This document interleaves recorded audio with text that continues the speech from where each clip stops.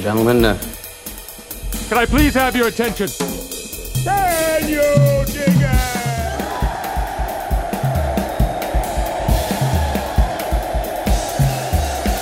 Greetings, dear listeners. This is Jonah Goldberg, host of the Remnant Podcast, hosted by the Dispatch and Dispatch Media.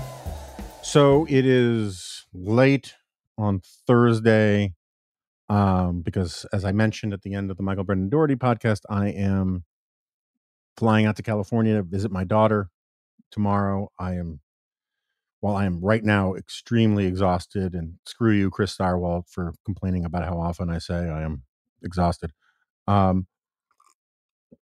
Despite being exhausted, I am still internally giddy, if maybe not outwardly so, about seeing my daughter. Empty nesting. I can't say that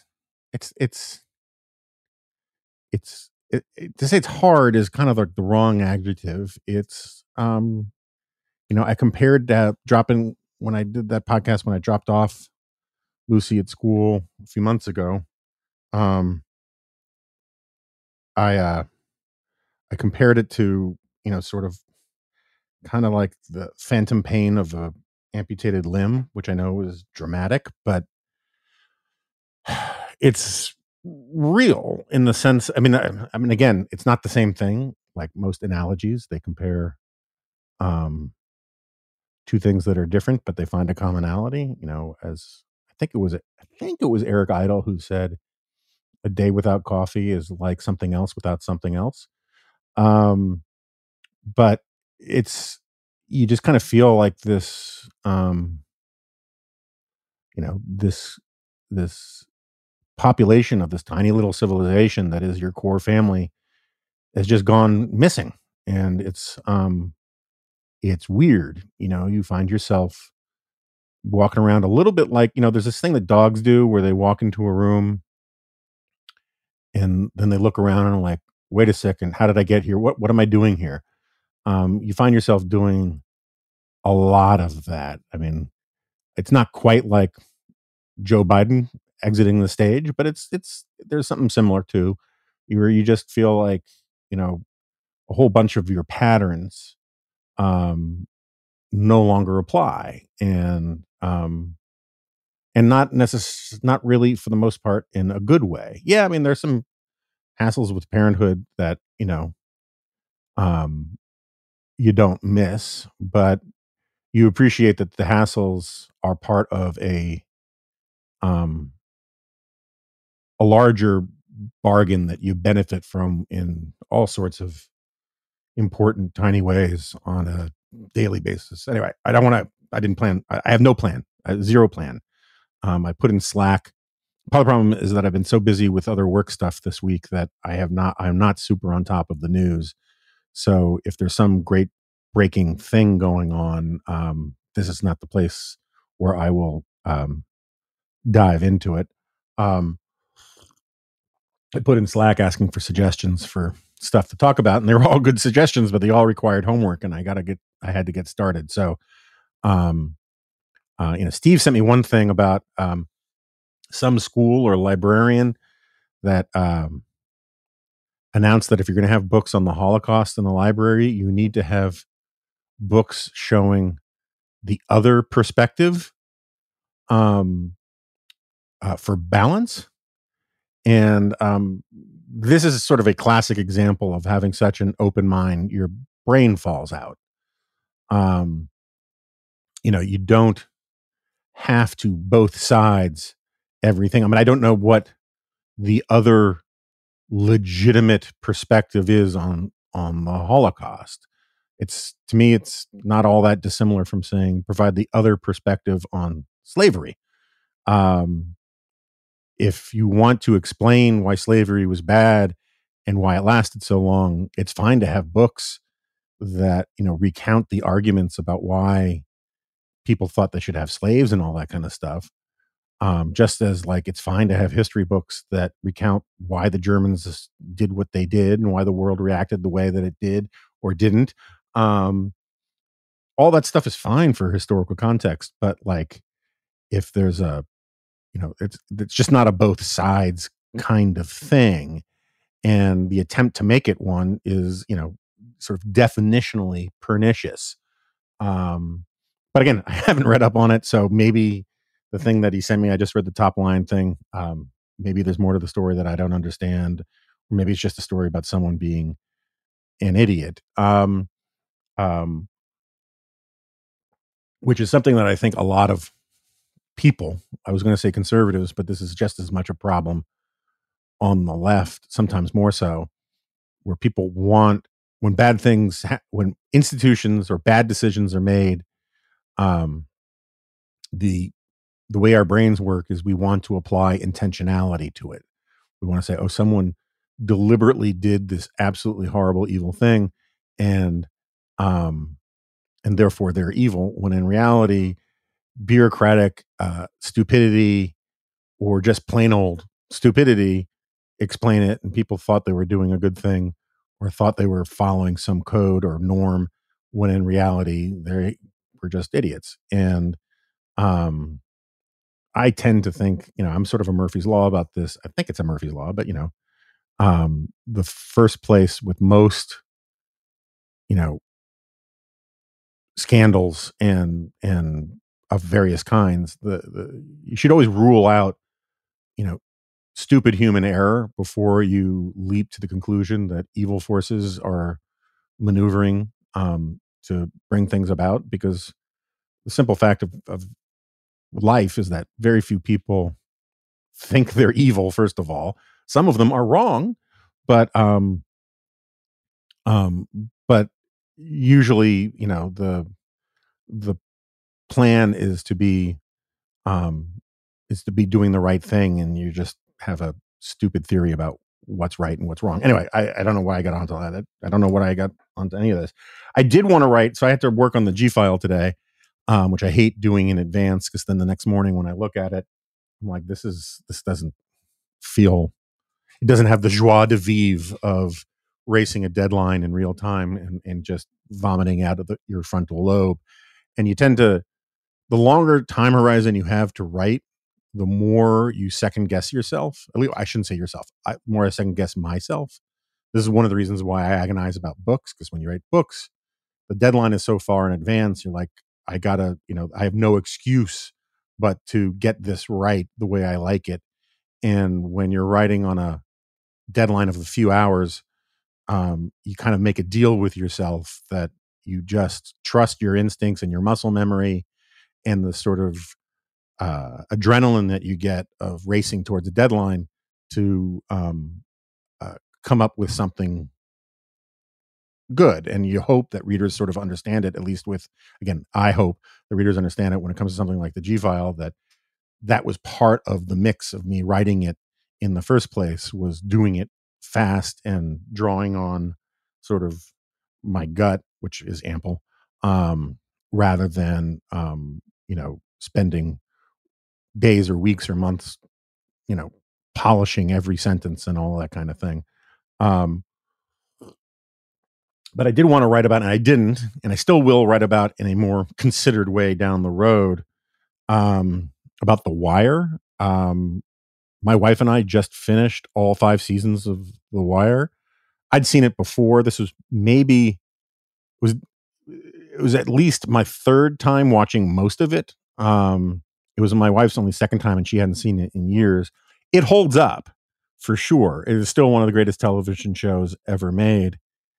I would argue that Breaking Bad was still better, because of the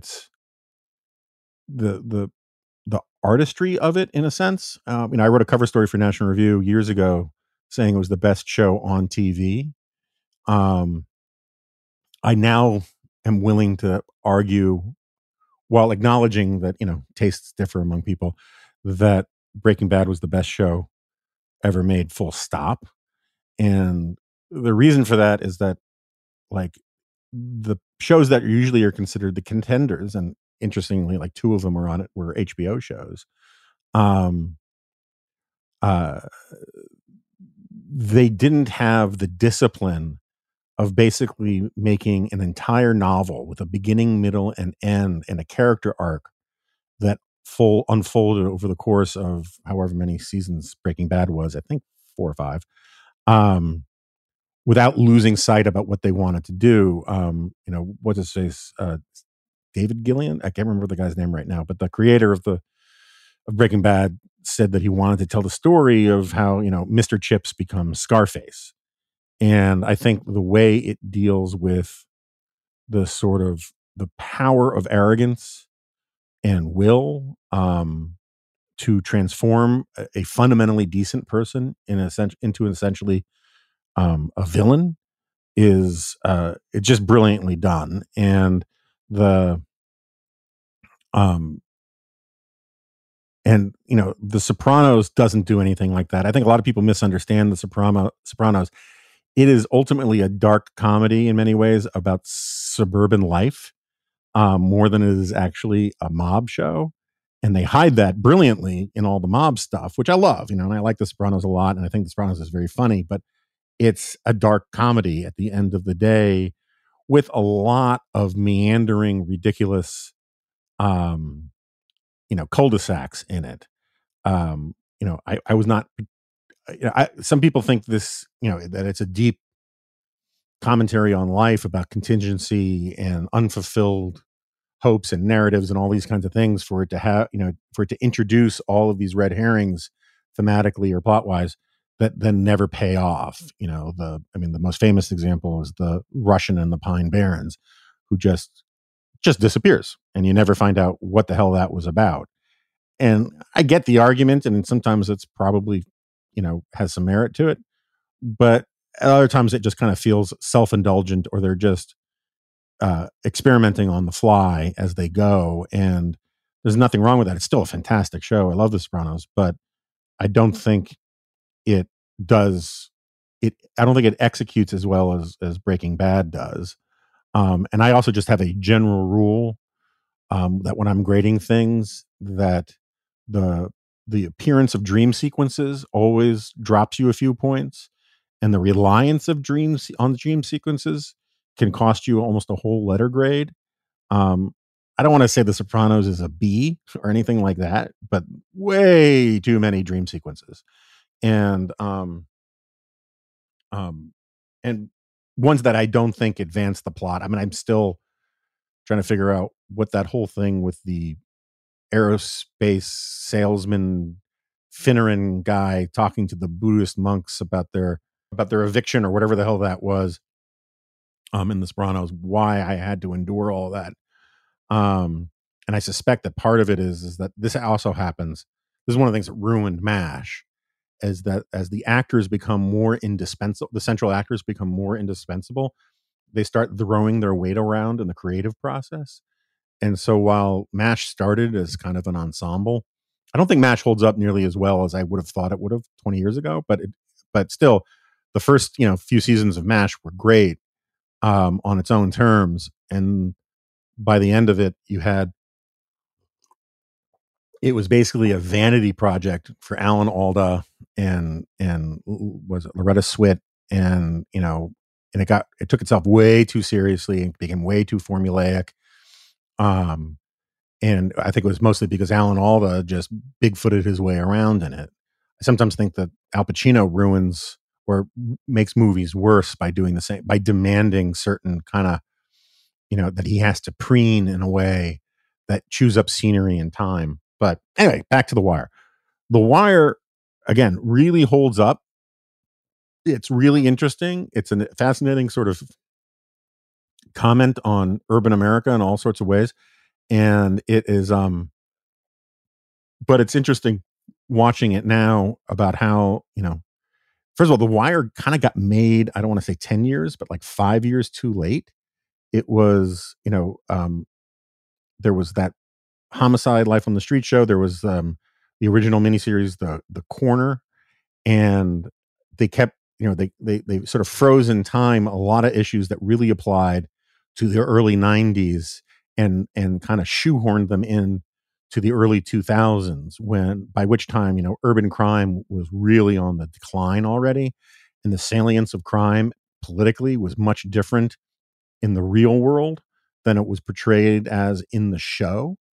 Um, and and a lot of it is sort of special pleading against practices like ComStat, which they used in New York to help get the crime rate down, as if like doing statistic, caring about crime statistics and focusing on crime statistics and using those techniques was just sort of obviously bad, when in reality that stuff really worked in New York and has a lot of merit to it. And and there's a lot of other sort of like political uh, self-indulgence in it that becomes more apparent when you watch it, this far out from when it first aired. Um, but I mean, one of the things that really sort of came through to me and I thought was sort of fascinating is how much the culture and the politics of the left have changed in the last 20 years or so. So, look, we just went through this riot of idiocy about, defund the police and all this stuff about slave patrols and, and that the criminal justice system is inherently racist. And I'm not trying to say there's no racism in the criminal justice system. There is, obviously. But I don't think it's the issue that, some people make it. And even if the issue were as bad as some people claim, it doesn't justify getting rid of police, which is just dumb on its own merits for reasons I've ranted about plenty of times before. But what's interesting is that when you look at the show close up, the two central, I would argue, the two central characters, the three central characters, the three cops who are like the heart of it, McNulty, Bunk, and oh gosh, I'm forgetting his name, the other African American guy who's the genius with all the tech stuff and the wire stuff and all that. Their obsession is finding murderers. They take finding murderers really, really, really seriously, and their whole complaint is that the system isn't providing the resources for them to be better at catching murderers. And you defund the police, what happens to that function? And so, like this guy McNulty,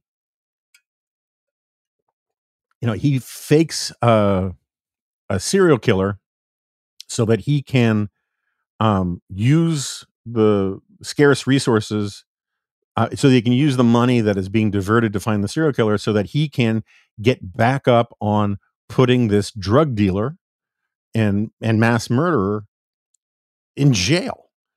And the takeaway from the show, if you watch the show without caring about finding political meaning or any of that kind of stuff, just the plain text, not the subtext, right? Not the larger framework that you're supposed to put it all in, and the indictment of urban America and yada yada yada.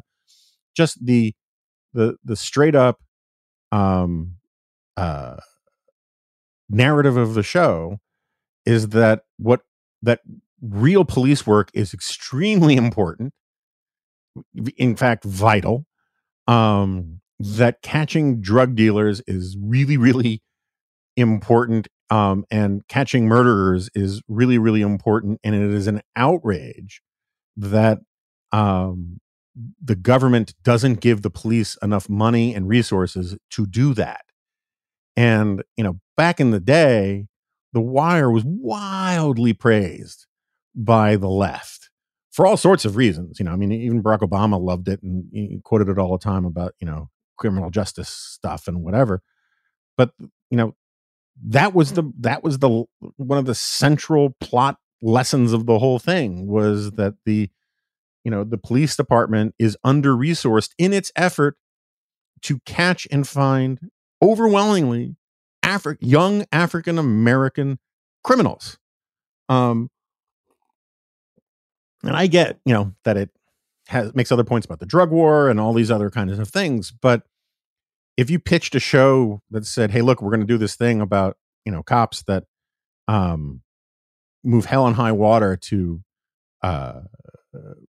be more successful at putting young black men in prison who deserve to be in prison, you wouldn't automatically think that that is the most left-wing idea out there, because the left has moved on to view the criminal justice system in a completely different way inside of the space of 20 years. And it's funny, back when it was still on the air for First Run, I wrote about this a few times in the corner, where I always, there was all this talk about whether it was, a fundamentally Marxian indictment of welfare state liberalism or liberal democratic capitalism or America in general and all these kinds of things. And that may well have been the intent, but when you actually translate this stuff to the screen, it's received very, very differently on a bunch of different levels. It's sort of like in the 70s, they did these studies where they asked like Scandinavians who their favorite character on All the Family was.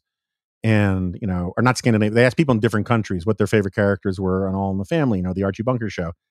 And in a lot of countries, in some countries, people said their favorite and their most sympathetic character was Archie Bunker, which was definitely not Norman Lear's intent for the most part. And other people said it was no, it was Meathead. People receive these things kind of differently when you actually translate it into real art that feels like it is speaking to a reality that's accessible to normal people. And The Wire, say what you will about its messages about the drug war, which I guess I can get to in a second. There's literally not a Republican on screen. They talk about the evil Republican governor of Maryland a bunch, right, in the last few seasons, because this Mayor Carcetti guy wants to run for governor. And it's just sort of stated as a given that, of course, the Republican mayor of one of the most liberal states in the country has to be a hard-hearted, son of a bitch. And therefore, anything to get him out is justified, because obviously having a Democratic governor, including one that is just so morally corrupt as Carcetti becomes, I don't know if he's totally morally corrupt, but he's pretty corrupt. The ends justify the means and all of that. But meanwhile, all of the decisions that are made, all of the policies that are in place, both by government officials and by voters, are all about democratic machine politics in urban America, which is still to this day the bastion of Democrats and progressives.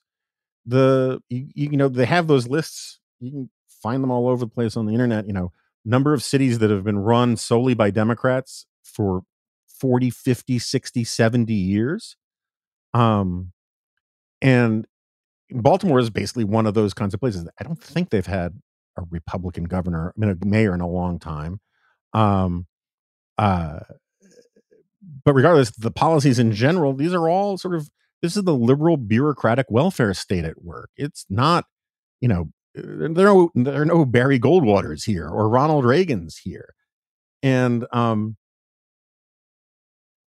I understand that when people want to invoke sort of the Marxian thing, they're talking about how, the means of production have changed and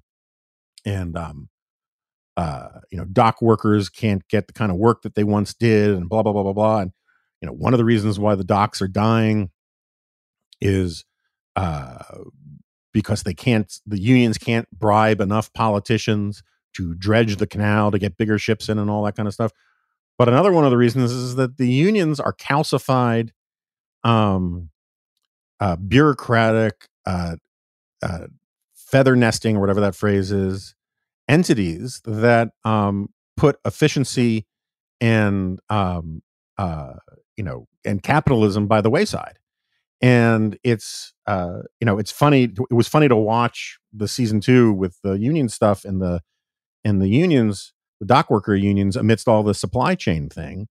And just this week, I guess Biden talked to the longshoremen unions and those guys out in California and got them to move to 24-hour shifts instead of I don't know if it was 9 to 5, but it was, it was not round the clock.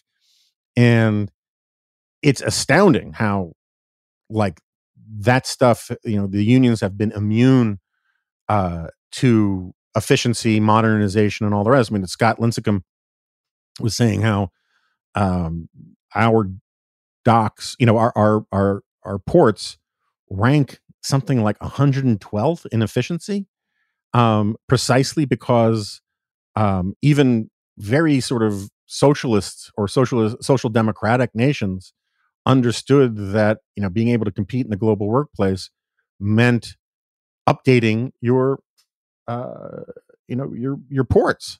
And there's actually a scene in The Wire where they get a presentation about how amazing the ports are in I think it's Amsterdam, or I should say in Holland. And it terrifies and horrifies and disgusts these corrupt union bosses, because they see themselves being replaced by robots. And I get that, but if you up the efficiency of ports sufficiently, it's not like there will be no human jobs there anymore.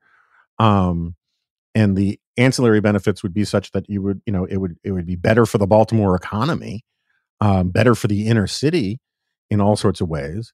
And so there's a sort of antiquated, old style, left-wing unionist kind of view, and a sort of, sort of hackneyed Reagan era understanding of politics to the whole thing. And it just doesn't. And then there's also, there's almost like a 1930s kind of Barton Fink dramaturgy to it, where they really hit you over the head with some, we are making a point now thing, every now and then in the drama that I don't think is going to age all that well. Anyway, I probably talked too long. Like, if you've never seen The Wire, you're probably pissed I've talked this long about it. I do want to write more about it at some point, because I do think that, like, first of all, I think this Marxist point is kind of an important one in all sorts of interesting ways, or at least I have in the past, simply because one of the things that conservatives of various stripes and Marxists have in common is a pretty blistering critique of the bureaucratic welfare state. And I think their theory about how to replace it with something better is nuts. But a lot of the points that they make about the problems with modern society, I think, are pretty fair. And, I mean, even Marx himself, he had a lot of interesting observations about, the alienation and the exploitation of urban workers and whatnot that had some bite. A lot of it was kind of cribbed from Charles Dickens, but that's another story. So I don't know where to go from here. I guess so I was recently reading, I had this idea for the Dispatch. We do this thing in the morning Dispatch, these worth your time links where we send people to, like, magazine pieces or journal pieces or newspaper, whatever, various op-eds, articles, interviews, whatever, that are out, that we think are worth your time to read. And we do it for a bunch of reasons. One, we think it's a good service for people. Two, it's a good way to sort of, telegraph our view that you should read widely and have a diverse media diet. It's also, this is not a primary thing, but there are a lot of good writers out there, and giving them a little love, we think, is good in its own right, but it's also good for us because it buys, at some marginal level, some goodwill from people. If people say, "Oh, I wouldn't have seen your piece except I saw it, in the worth your time thing in the Morning Dispatch," that's good. It's sort of just a very small marketing kind of thing. But anyway, I had this idea to do a kind of, don't know what to call it yet, but like a worth your time classic, where we point to articles that are old, that stand the test of time, that are really interesting. Partly that's because that's where my interests lie. I I used to be a voracious reader of magazines, and I have a pretty good recall for the things I found interesting. Love the magazine Lingua Franca. I used to read the New Republic fairly religiously, the New Yorker, the Economist, and there are still articles, and of course the public interest commentary, National Review, all that kind of stuff. And there are articles that I find useful to this day, and sometimes more useful than a lot of the stuff that circulates around. And so we thought, I had this idea, I don't know when or if we're going to do it, but people seem to like it, of like maybe every Friday having some kind of like weekend read classic where we point subscribers to um uh you know golden oldies that deserve to be revisited, and like, for example, I would, I link to it all the time, but Albert J. Nock's Isaiah's Job from, I think, 1936. That thing is great reading even today. It's certainly, relevant for me and all my shtick. Um, and there are all sorts of things and commentary from the 50s and 60s that are worth revisiting. And anyway, I got this idea because I was looking up something else for something that I ended up not writing. And I went and looked back at this piece that I read, I guess it was 25 years ago. Well, anyway, it was from the Public Interest in, I think, 1996. We'll put it in the show notes. And by James Q. Wilson, who was never really a household name, but was arguably one of the top 5 social scientists of the 20th century. 10. I mean, people will differ. Hugely influential, had a lot of proteges who went on to do great things. Incredibly sweet and intellectually humble guy for someone who was so brilliant and such a great writer. He was the chairman of the board of academic advisors for AEI for a zillion years. Wrote some path-breaking books. One of them was on bureaucracy. I think it was just called Bureaucracy. He and what's his name, George Kelling, wrote the famous essay Broken Windows. He did a lot of work on crime. And he wrote that famous Broken Windows essay, which led to the policing revolution that brought that crime era that The Wire harkens back to down. And for those of you who don't know, Broken Windows theory basically says that small quality of life crimes are bad in their own right, but B, because they create a sense of, I mean, I'm quoting this all from memory, I haven't read it in a long time. They create a sense of disorder and chaos and a breakdown of norms in cities, and that sends a signal to people that sort of everything is permitted.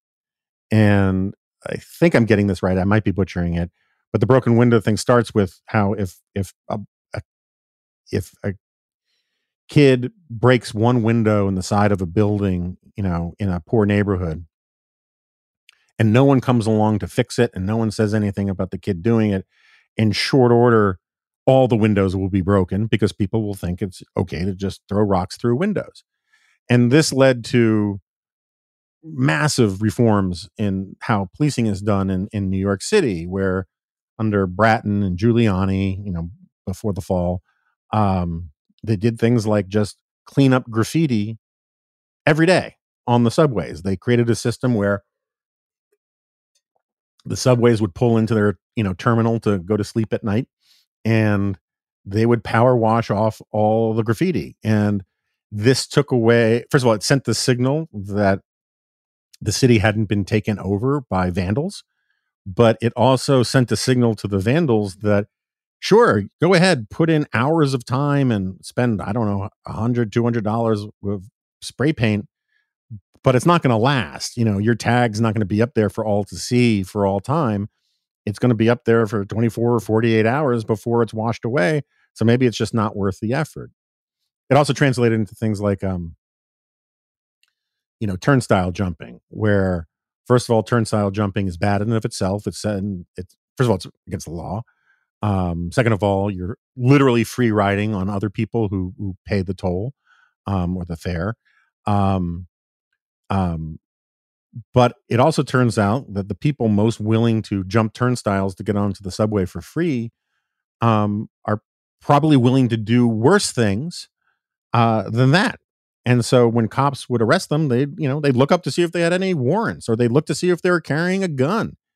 Because if you're willing to carry, you know, if you're willing to if you're willing to carry an illegal firearm in New York City, it's entirely possible that you're also see no problem with turnstile jumping. And so, in fact, the lesser crimes were kind of like signals for greater crimes.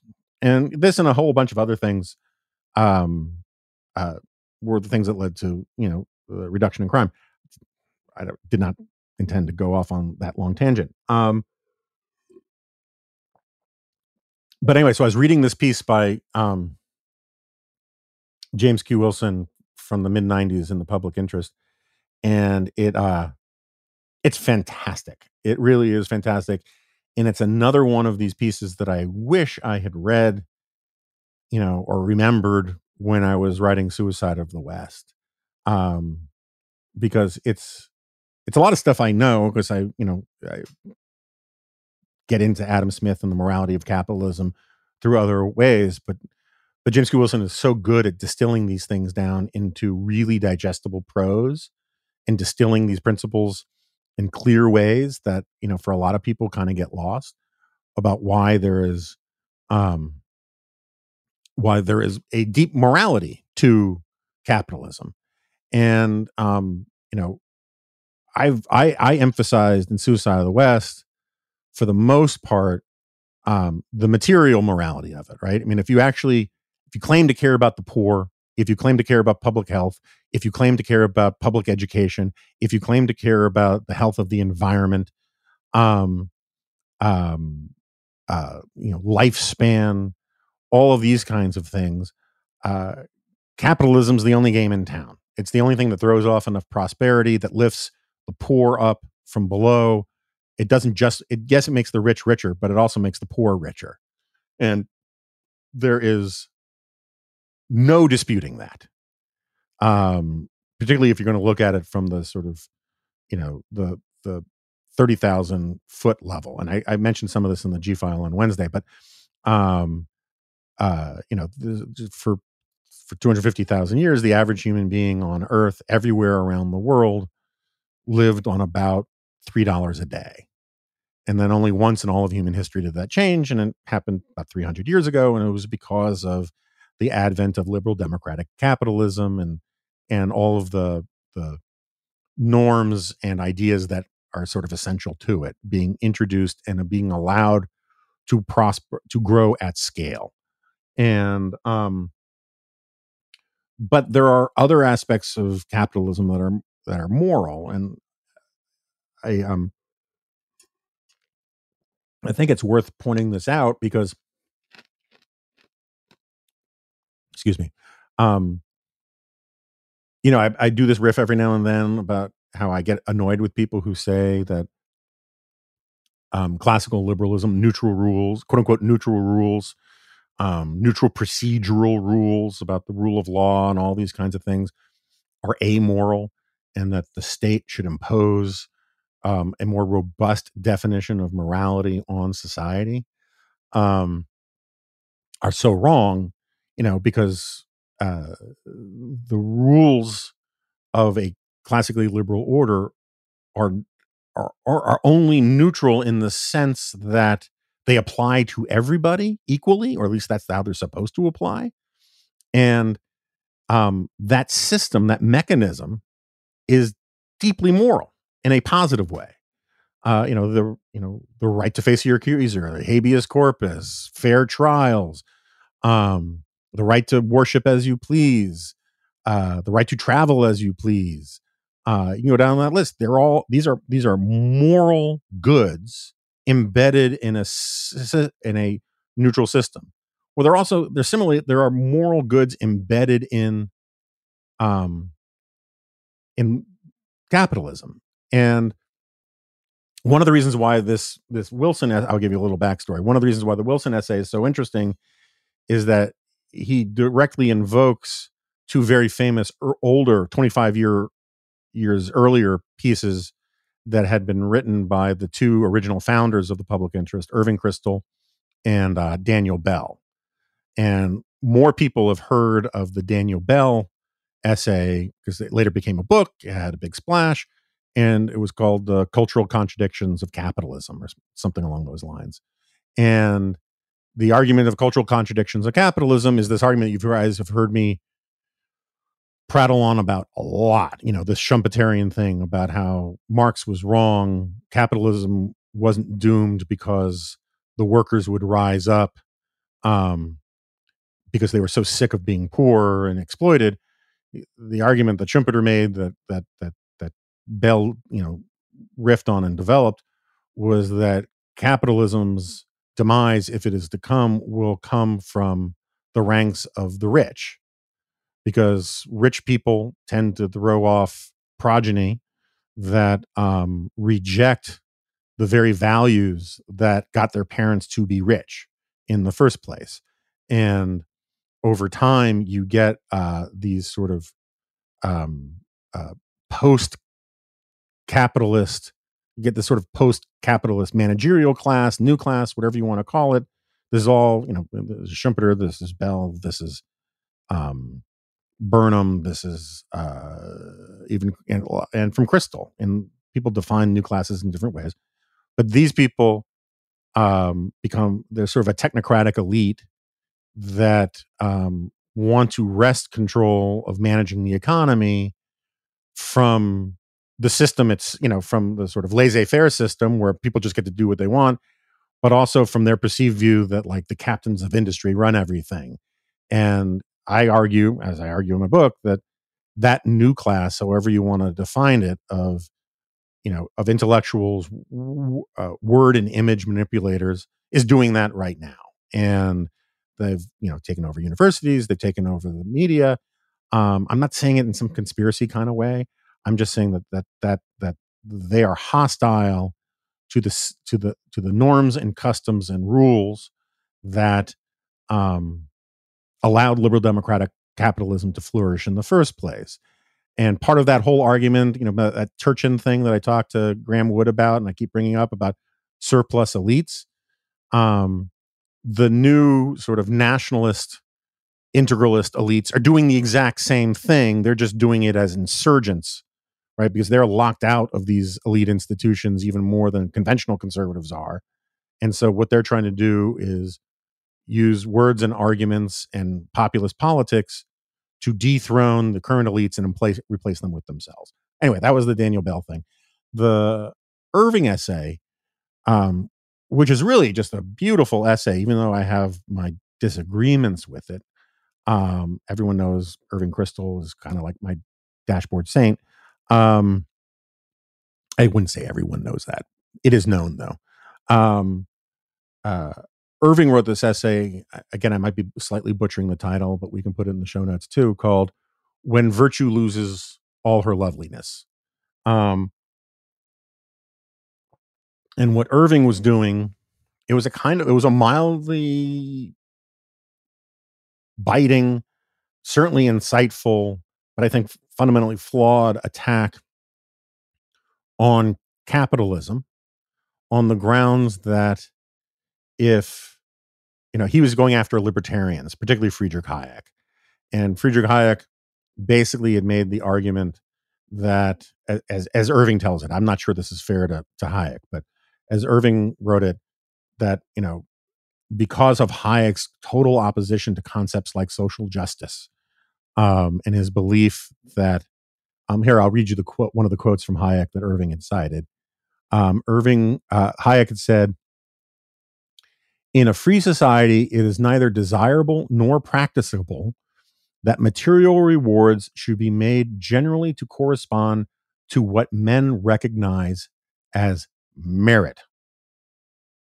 Now, that might sound like a weird thing to say because, defenders of capitalism say that capitalism does in fact reward merit. But what Hayek Hayek was getting at was something a little more subtle.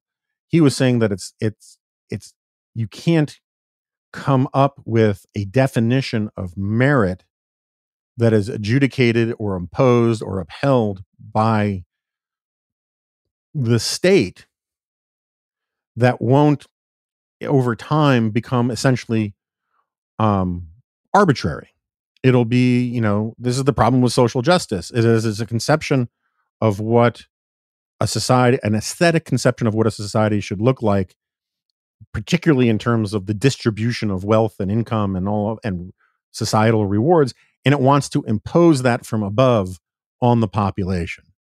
And Hayek's point was you can't do that, because ultimately, once you give the state or institutions, whatever, that kind of power, their definition of merit will be arbitrary.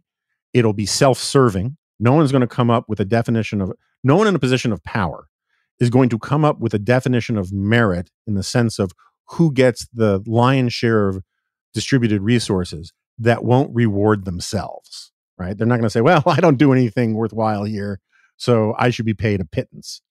This is why communist and Marxist societies, where they do subscribe to this kind of doctrine of social justice, they always give themselves the nicest apartments, the best salaries, the most perks, send their kids to the best schools, because when the market's not deciding who is of merit, the rulers are.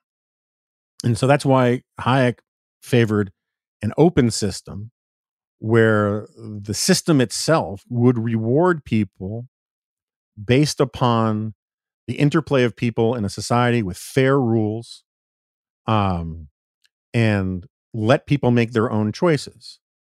And and this comes up all the this is the heart of the thing about equity versus equality.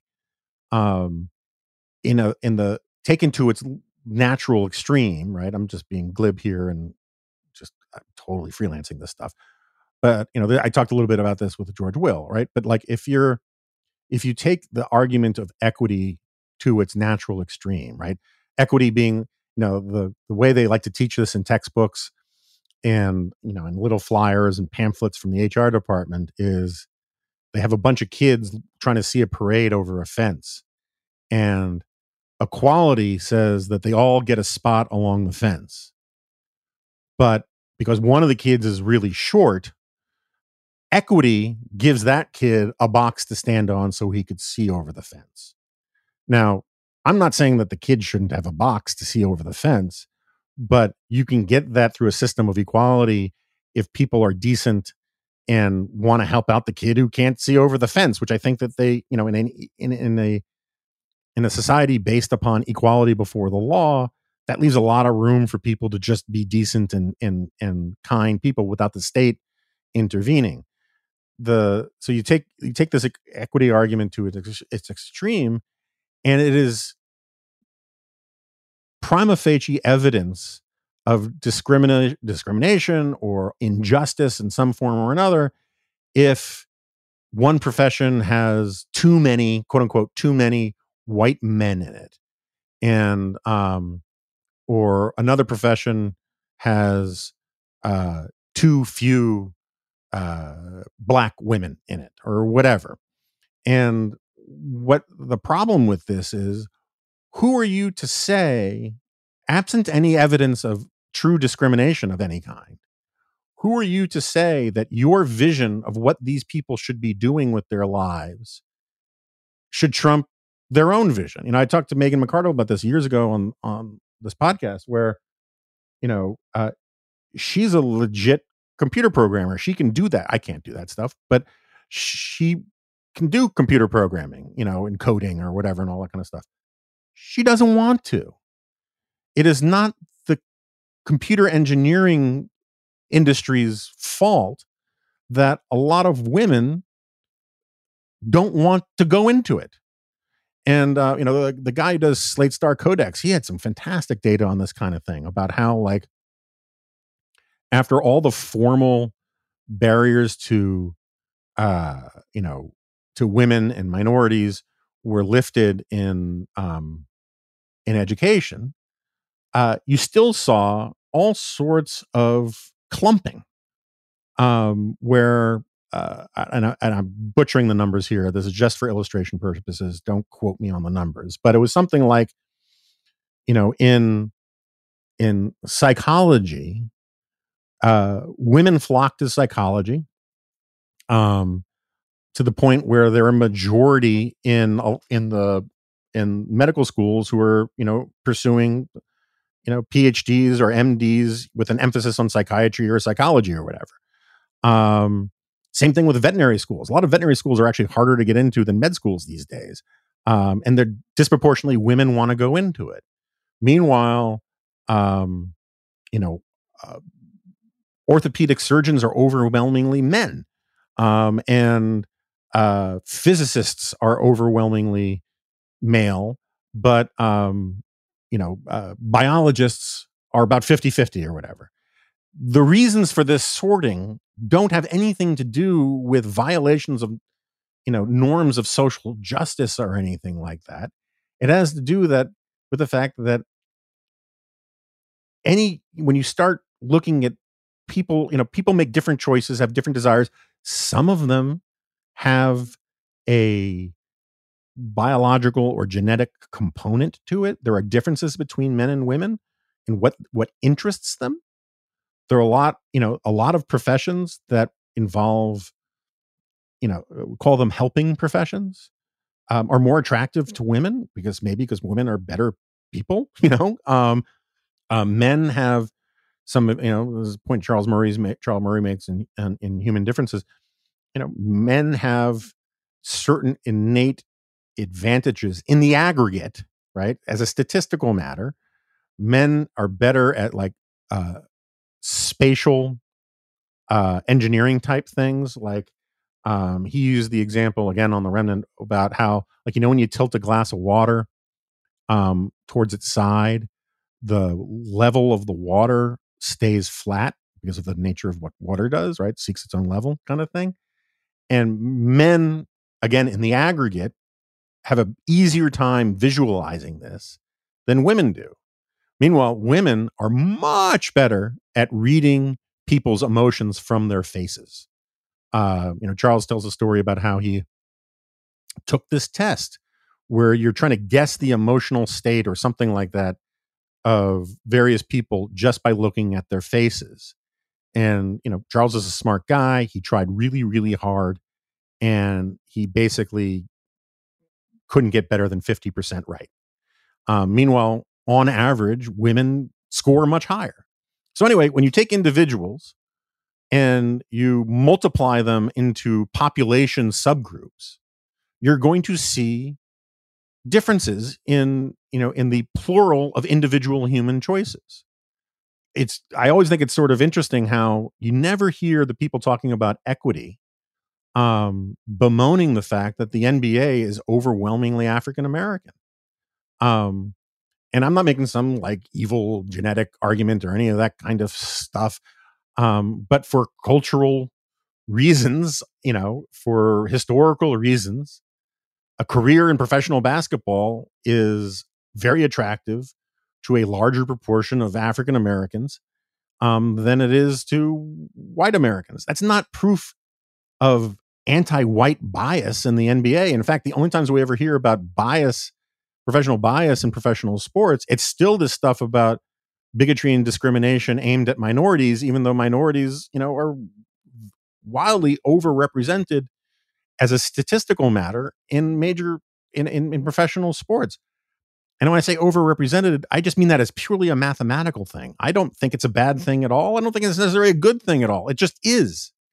And the equity argument comes from this vision that says, this is what society is supposed to look like. And if it deviates from these essentially aesthetic priorities about, the distribution of different kinds of people in society, it must be proof of some sort of inequity, and that the state needs to intervene to fix it.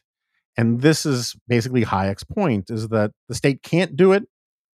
Any metrics that it will come up with are going to be biased, arbitrary, or self-serving to one extent or another. And so instead, you make sure that the rules are fair, and you'll make sure that the system rewards people according to whatever the system comes up with. Is it wildly unjust that basketball players make so much more than poets? I no, right? And it might be under social justice because poets, speak to the heart and make us realize the possibilities of whatever and blah blah blah, and we can talk about how wonderful trees are. But the reality is that the market rewards what people want from the market, and this is so part of Hayek's point was that this is, whether you think that's good or bad, it simply is. And the attempt to come up with a better system that distributes resources and status and all these kinds of things will lead to folly because you can't do it. That's it. And so anyway, Irving didn't like this because he was making the case, and again, I haven't read When Virtue Loses Its Loveliness for a few years, but he was making the case that there are certain values and virtues that don't fit neatly into pure capitalism or the capitalist regime that are still valuable and important. And, and part of his argument was that you need to make a better case. I don't want to be unfair to Irving here. A better case for capitalism on moral grounds. Anyway, that's where James Q. Wilson comes in with his argument about the morality of capitalism. And it's I know I'm already going too long here. I thought I would read you a bunch of excerpts. I'm not sure I really can do that right now, but I'll get. Oh, so here's one passage I highlighted that gets to this point about coming up with a better system than capitalism. Wilson writes, "I tire of hearing critics compare capitalist reality to socialist or communitarian or cooperative ideals. When ideals are converted into reality, they tend not to look so ideal. And in evaluating consequences, one must reckon up not simply the costs, but the costs set against the benefits. In addition, one must count as benefits the tendency of an economic system to produce beliefs and actions that support a prudent concern for mitigating the unreasonable costs of the system." And so this gets into part of his argument. It's a familiar argument to a lot of conservatives and defenders of capitalism, that one of the great things about capitalism is that it throws off so much wealth that that large swaths of society no longer care about, they're no longer just looking to figure out where their next meal is.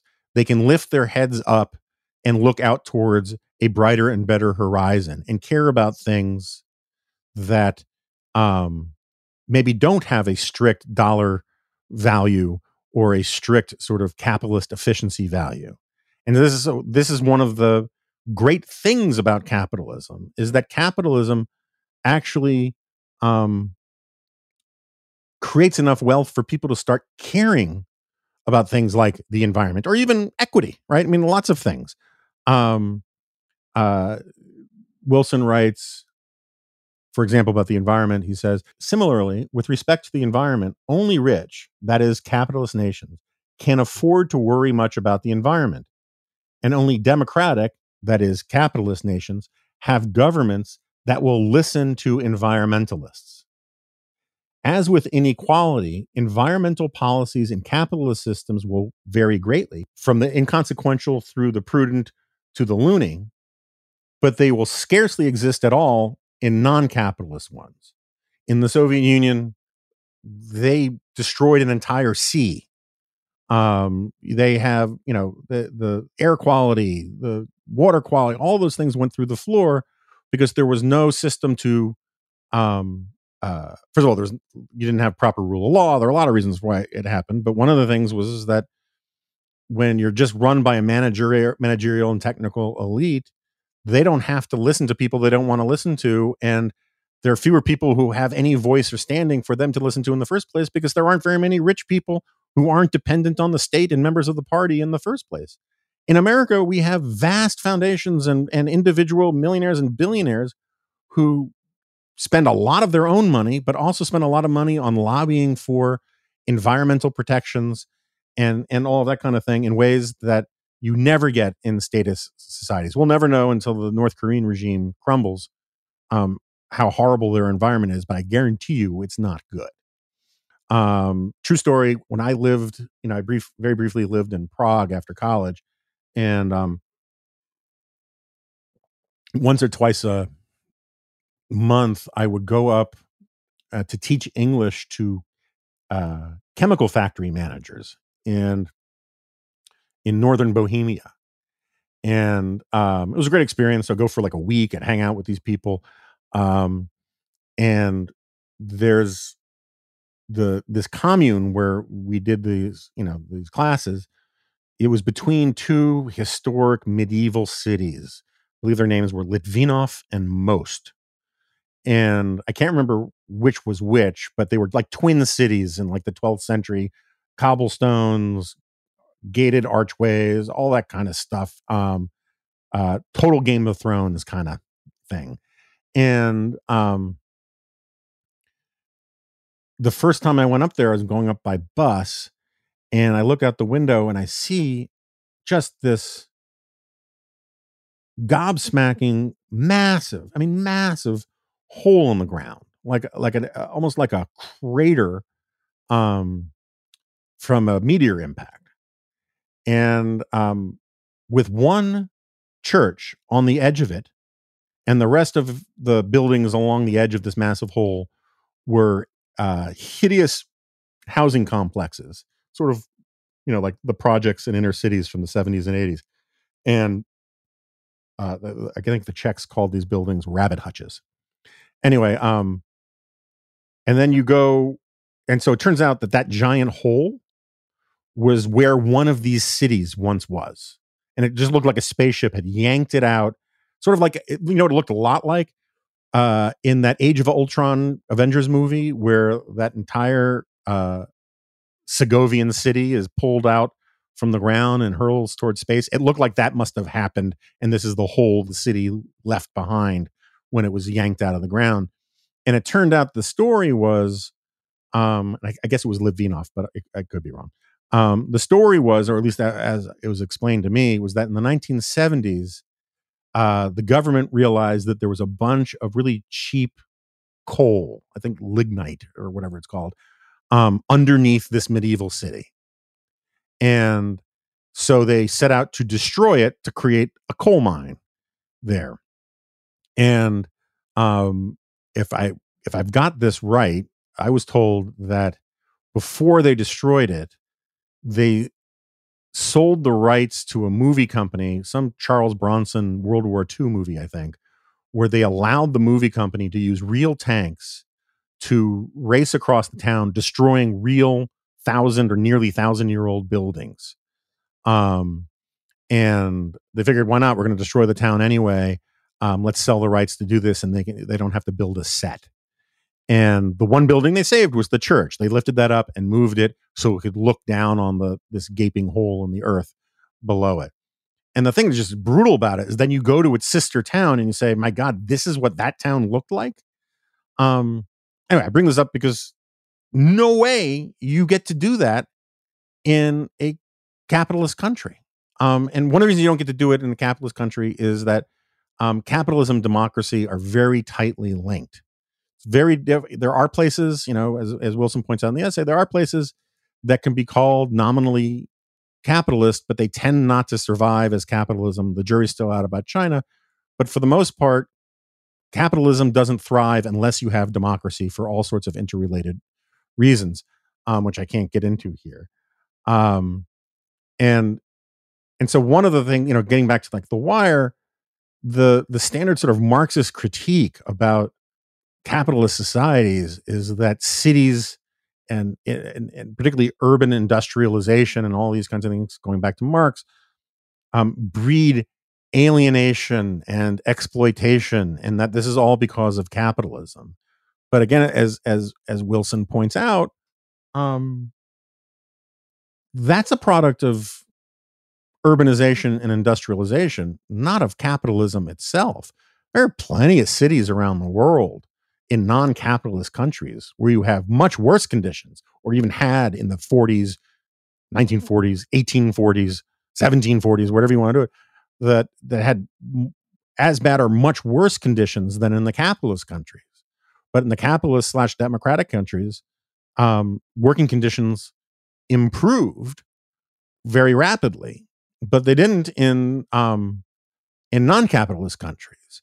And all that stuff about alienation, that was just as much present in Soviet factories, if not much more so, than it ever was in West German or American factories. In part because in liberal democratic countries, as much as I was poo-pooing on unions, there is social space for unions to form. There's the right of free association to pool resources. There are independent journalism, which can shine a light on things and marshal redress of grievances to government to deal with these things. And you can only have that stuff if you have capitalism and democracy. And the democracy and the capitalism are tightly linked. And so like getting to Wilson's point about imposing notions of sort of social justice-y, equity kind of stuff on societies, when people want to defend that kind of thing, they defend it in the abstract. We should have a society that does X. Well, that's fine, except whenever you have examples of societies trying to do X, the results fall far short of the real world successes of liberal democratic capitalist countries. And, on the alienation thing, having spent some time in Eastern Europe, and I know a bunch of people who grew up in Russia, it was sort of a truism that, you would go into, communist or Soviet housing projects, and the hallways would be grotesque, full of litter and all sorts of other issues. But the apartments inside the housing were often, lovely little sort of hobbit holes where people tended to their own garden, as it were, even though they weren't allowed to have actual gardens, because they had some sense of ownership of it. But the public spaces in command and control economies, it had a tragedy of the commons thing. Nobody took any, no one cared about it. And that kind of, the new Soviet man never appeared, but the attempts to it created a much more cynical, deracinated, alienated person than capitalism has ever produced. Anyway, all right, so one last passage, because I like this. Critics of capitalism argue that wealth confers power, and indeed it does, up to a point. But this is not a decisive criticism unless one supposes, fancifully, that there is some way to arrange human affairs so that the desire for wealth vanishes. The real choice is between becoming wealthy by first acquiring political or military power, or by getting money directly without bothering with conquest and or domination. And then he says, Max Weber puts it this way. It's not in quotation marks, I'm sure he's paraphrasing, but he says, Max Weber puts it this way. All economic systems rest on greed, but capitalism, because it depends on profit, is the one that disciplines greed. In the process of composing that discipline, capitalism contributes to self-discipline. It encourages civility, trust, self-command, and cosmopolitanism by first making these traits useful and then making them habitual. And then he runs through all this about how this is my stuff about, Max Weber and the Protestant work ethic and all these kinds of things. He obviously attributes a lot of this to Adam Smith, as he should. But, the capitalist exchange, as I put it in my book, the great thing about the market is it provides a peaceful way for strangers to deal with each other. As Smith will point out, as lots of people point out, in subsistence societies, in tribal societies, in many sort of traditional or non-modern societies, strangers are dangerous. Strangers are not to be trusted. Even if you do commerce with them, it's usually through haggling. But certainly in a state of nature, the way you most often deal with a stranger is if they have something that you want, you hit them with a rock and you take it. And the great thing about the market is it replaces that zero-sum approach with a win-win approach, where you have a box of puppies. You can't handle them all, so you want to sell the puppies. I want a puppy. I have money. You like money. I give you money. You give me a puppy. Both of us walk away happy. And who isn't happy when they have a puppy? Because we both got something out of the exchange. This is, it's a little bit like the trade deficit nonsense where people say, you know, um, we get nothing when we buy things from abroad. Um, well, when I get my haircut, I get a haircut. My barber gets money. It's a trade deficit, but I come away with what I want, and he comes away with what he wants. So, or so she. So it's sort of a fiction that a lot of this trade deficit stuff is necessarily a bad thing. Anyway, we don't need to talk about trade deficits. I don't, if I say trade deficits 3 times, Scott Lincecum magically appears. But as Wilson goes on to point out, and I talk about a bunch in Suicide at West, the market rewards, even though as Hayek put it, that we shouldn't reward merit as a concept, right, from above. The market rewards merit, a different kind of merit from below. The more honest you are, the better it is for you in the marketplace. The more punctual you are, the better it is for you in the marketplace. Companies teach people how to deal with customers and be polite. And, and you do this over time. As Aristotle would note, we learn most of our stuff through habituation, by doing it enough until it becomes a norm or a custom. All right, I lied. I'll read you this other thing. I think this is really sort of fascinating.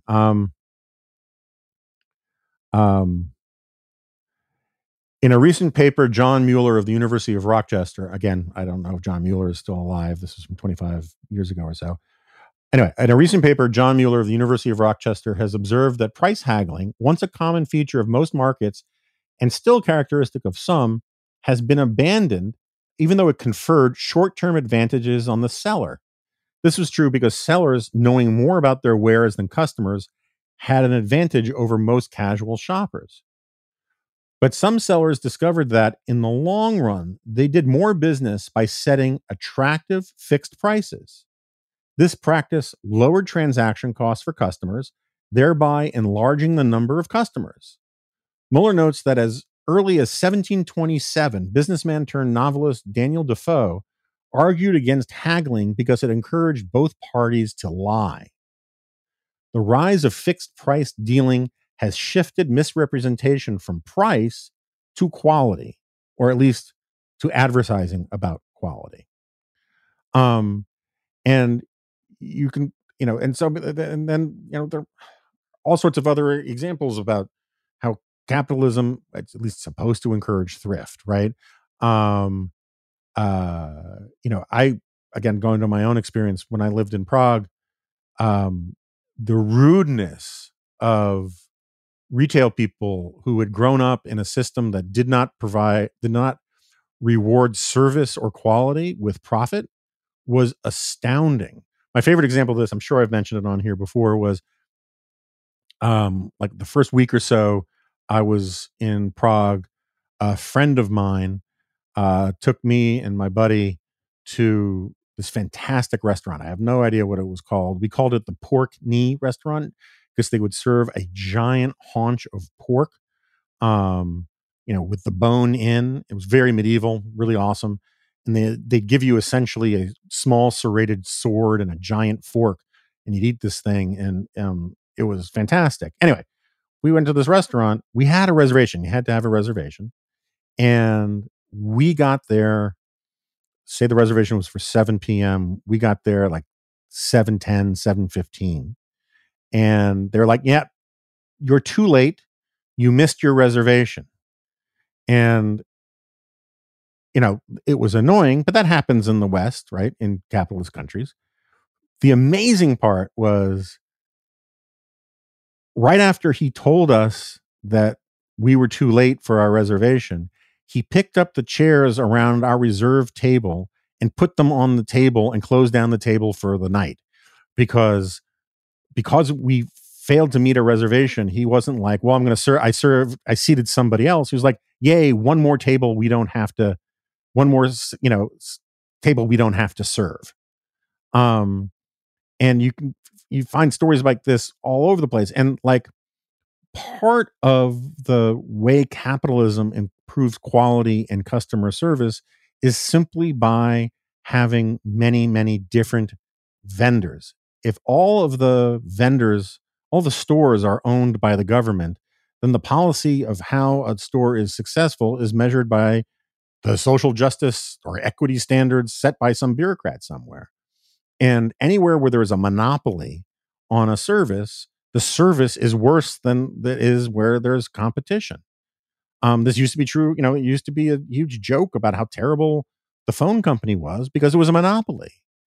Wilson points out how airport food in the 70s and 80s was terrible because airports, which are these quasi government entities anyway, for somewhat understandable reasons, the rule was that they would just contract out to one vendor, one food supplier, and they would set up their crappy commissaries like you'd find on the public ferries in the Pacific Northwest, which are just terrible because they're public franchises essentially.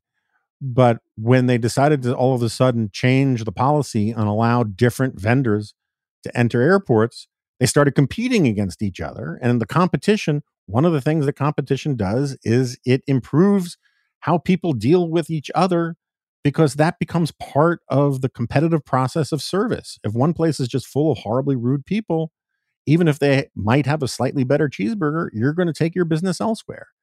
And this is how they train people. I had a friend who he wasn't the one from the Portney restaurant, but a friend I made in Prague who was a former uh restaurateur. He owned some cinema draft houses in Florida, and he used to tell me how he would hire um kids who had been trained in McDonald's any day of the week because McDonald's was great about teaching kids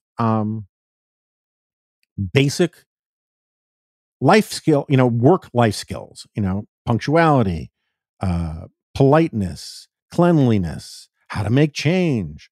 And this gets to like why I think, there's so much that's flawed with minimum wage stuff is, the minimum wage, you make the minimum wage too high, you you don't hire these kids who have no work experience, right? Working in fast food places is for a lot of people their first work experience. And, places like McDonald's do a great job of training up these kids to the point where, I think the rule now is that if you stick with a McDonald's job for 6 months to a year, you're going to end up being an assistant manager, in part because there's so much churn of the workforce. And then you take those skills that you learn, those habits of the heart, that sort of Aristotelian habituation of good manners and hard work, and you move up the ladder. And if you make minimum wage laws too high, you don't have to habituate an iPad or a robot to be polite. And you freeze out people from that first rung of the ladder of opportunity. Anyway, I know I've ranted, and I'm sure I feel like I feel like I've been yelling at somebody on like a public bus, and they keep trying to move away from me, and I keep saying no, but you don't understand. Um, so I'm not even sure of where I was going, but I will say that if all of the kids who were selling dope on the corner in the Wire had instead been working at McDonald's, it would have been better for them and better for society. And um, um, and the sort of cheap Marxist understandings of the problems of the inner city do not allow for that simple yet incandescently obvious point. And I feel like I'm forgetting a zillion things, but it is now good God, it's 6:52 in the evening. So I'll stop here. I didn't talk about third parties. I didn't talk about any of that stuff. I didn't talk about the guys at the Bulwark or any of that, but I wrote about it in the Wednesday G File. I talked a little bit about it with Michael Brendan Doherty, who I really have a warm place in my heart for Michael, but it was a complicated conversation, and I'm still waiting to hear the feedback on it. And again, so grateful for the incredible support and feedback we got on our 2-year anniversary. And the feedback we got from mine and Steve's conversation about the Bulwark was great for the most part. Some people were not great, but that's the life I've chosen. And other than that, I got really nothing else for you. So everybody have a great weekend. I'll say hi to my kid for you. And there'll be fewer dog posts on Twitter and whatnot. But I'll see you next time.